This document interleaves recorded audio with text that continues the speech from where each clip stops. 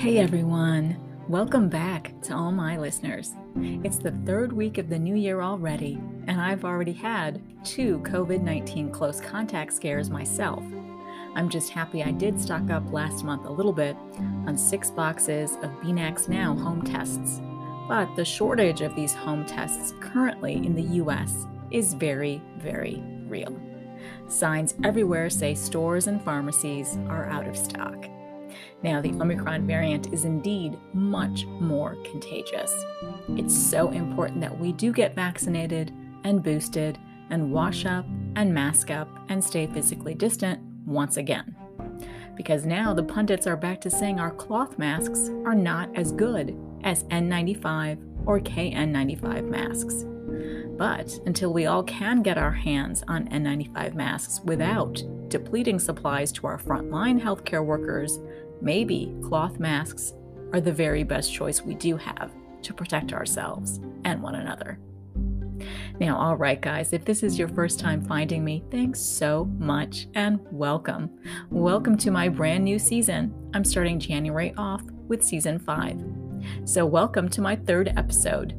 Today is Wednesday, January 19th, 2022. My name is Sonal Patel, and this is the Paint the Medical Picture podcast series.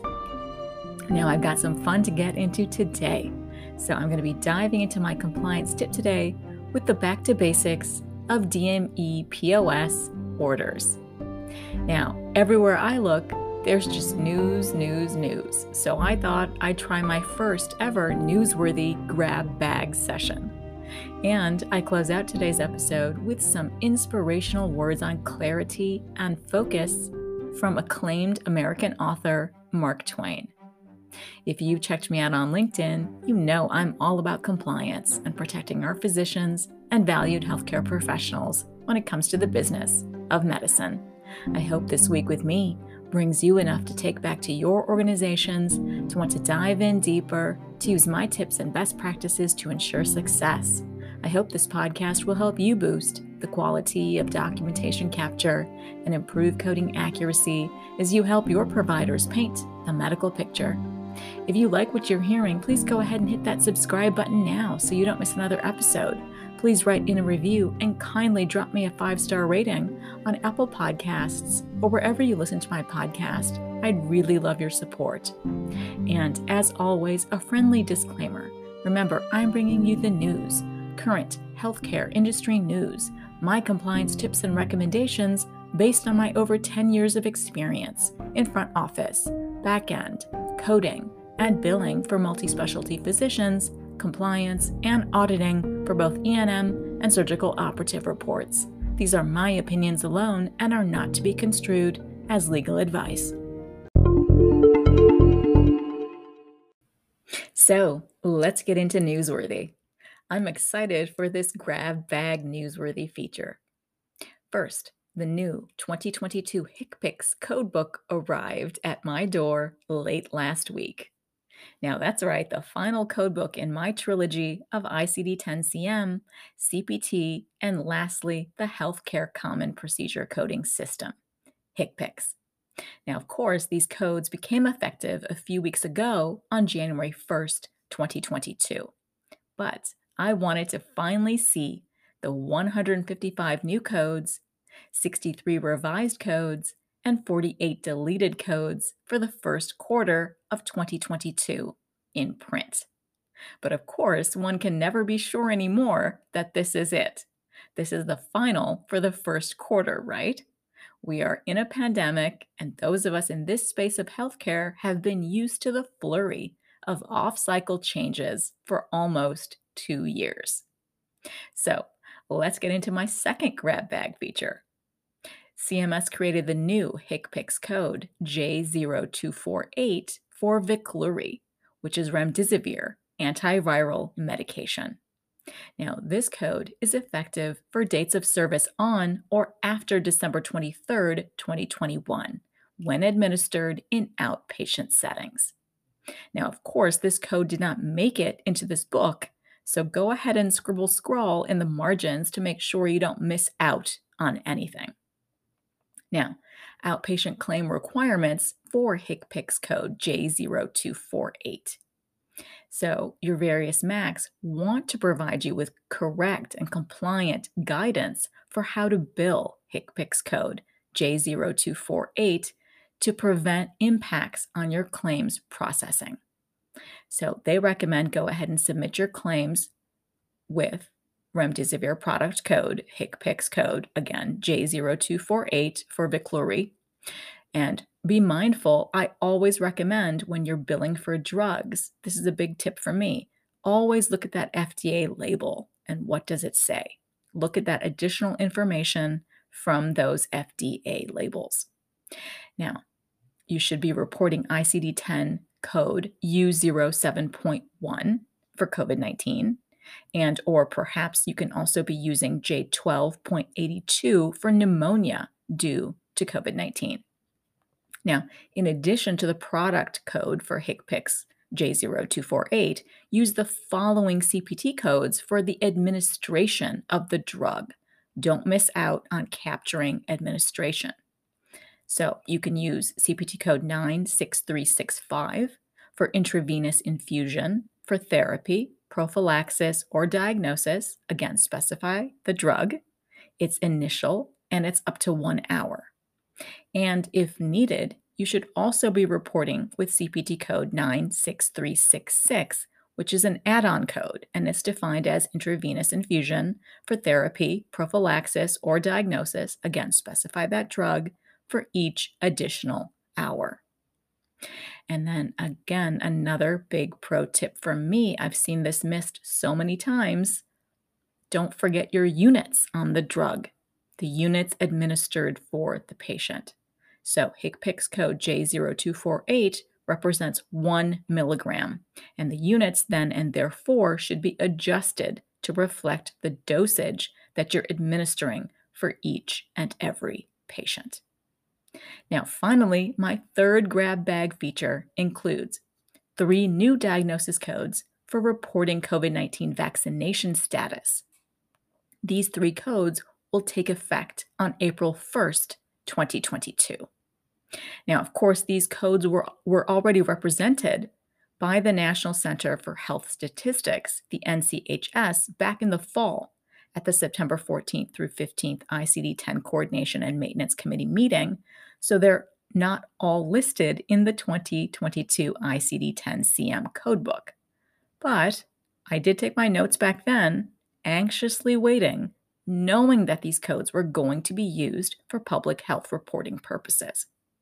So, the new ICD-10 CM codes for reporting COVID-19 vaccination status are number 1, Z28.310, which is defined as unvaccinated for COVID-19.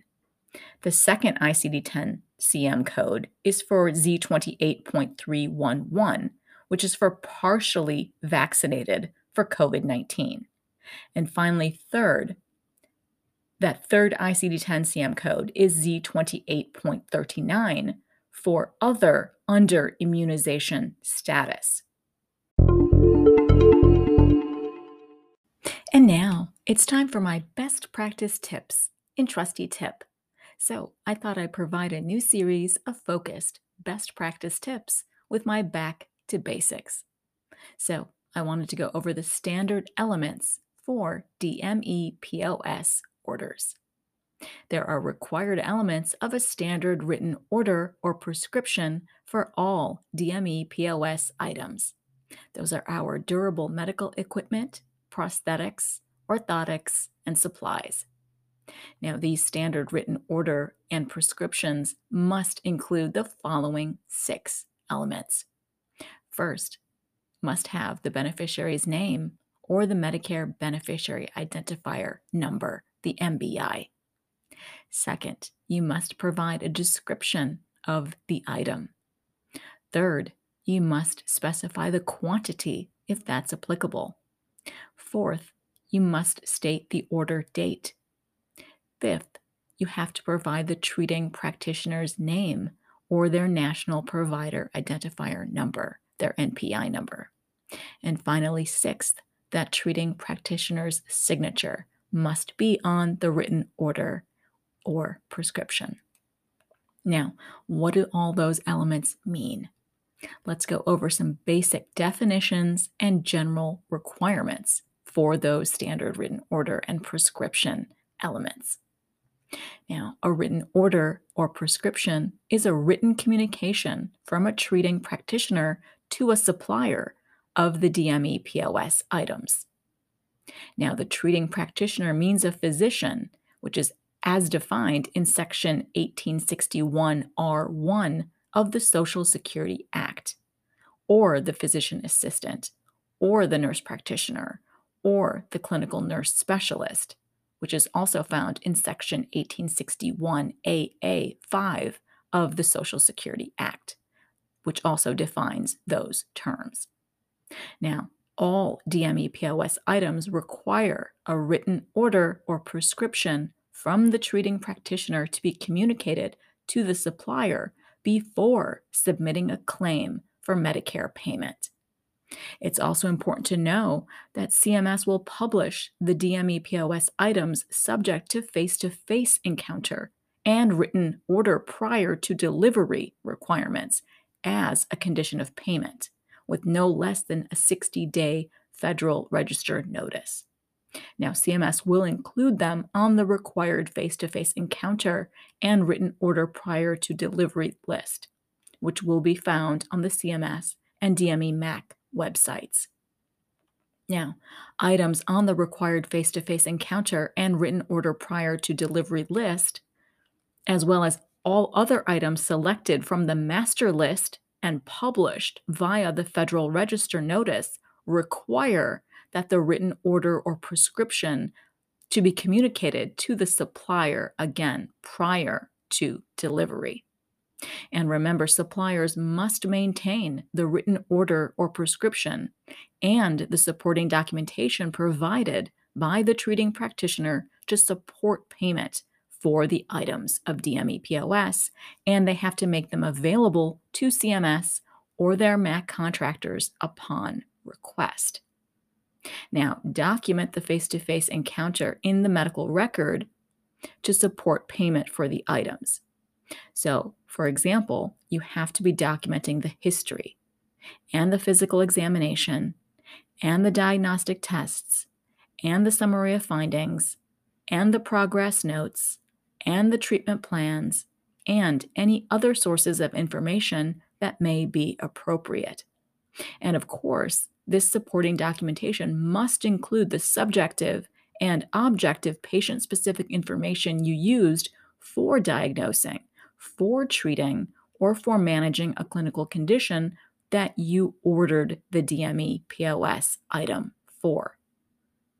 So, I hope this back to basics on the standard elements of DMEPOS orders will hopefully remind you that there's so much involved in maintaining compliance when it comes to our durable medical equipment.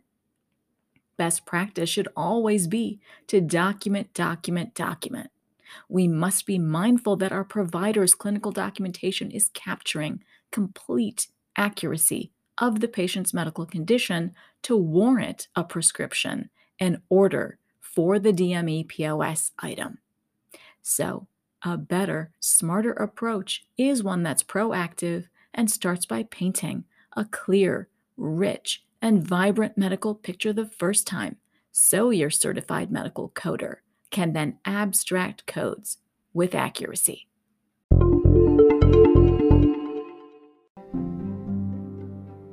And finally, I focus Season 5 Spark on clarity and focus.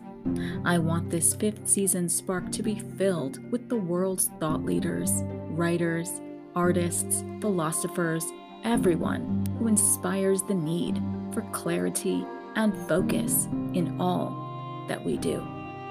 So, in this week's inspiring quote in Spark is from our very own classic American author, Mark Twain. You can't depend on your eyes when your imagination is out of focus. Absolutely true, right? I think the new year always inspires us to imagine the new opportunities that lie ahead. I think this quote reminds us that imagination is fundamental to our own inspiration, greater focus, and greater purpose. I am happy Mark Twain's spark still burns brightly in all of us today. So that wraps up today's episode. And as always, I appreciate you diving into today with me. If you want more information from me, please go ahead and follow me on LinkedIn. I'll leave links to everything in the show notes below. Please have an amazing week ahead, and please continue staying safe and healthy. Thank you so much for listening in on today's episode, and I hope every week with me brings you closer to helping your providers paint a masterpiece. See you next Wednesday.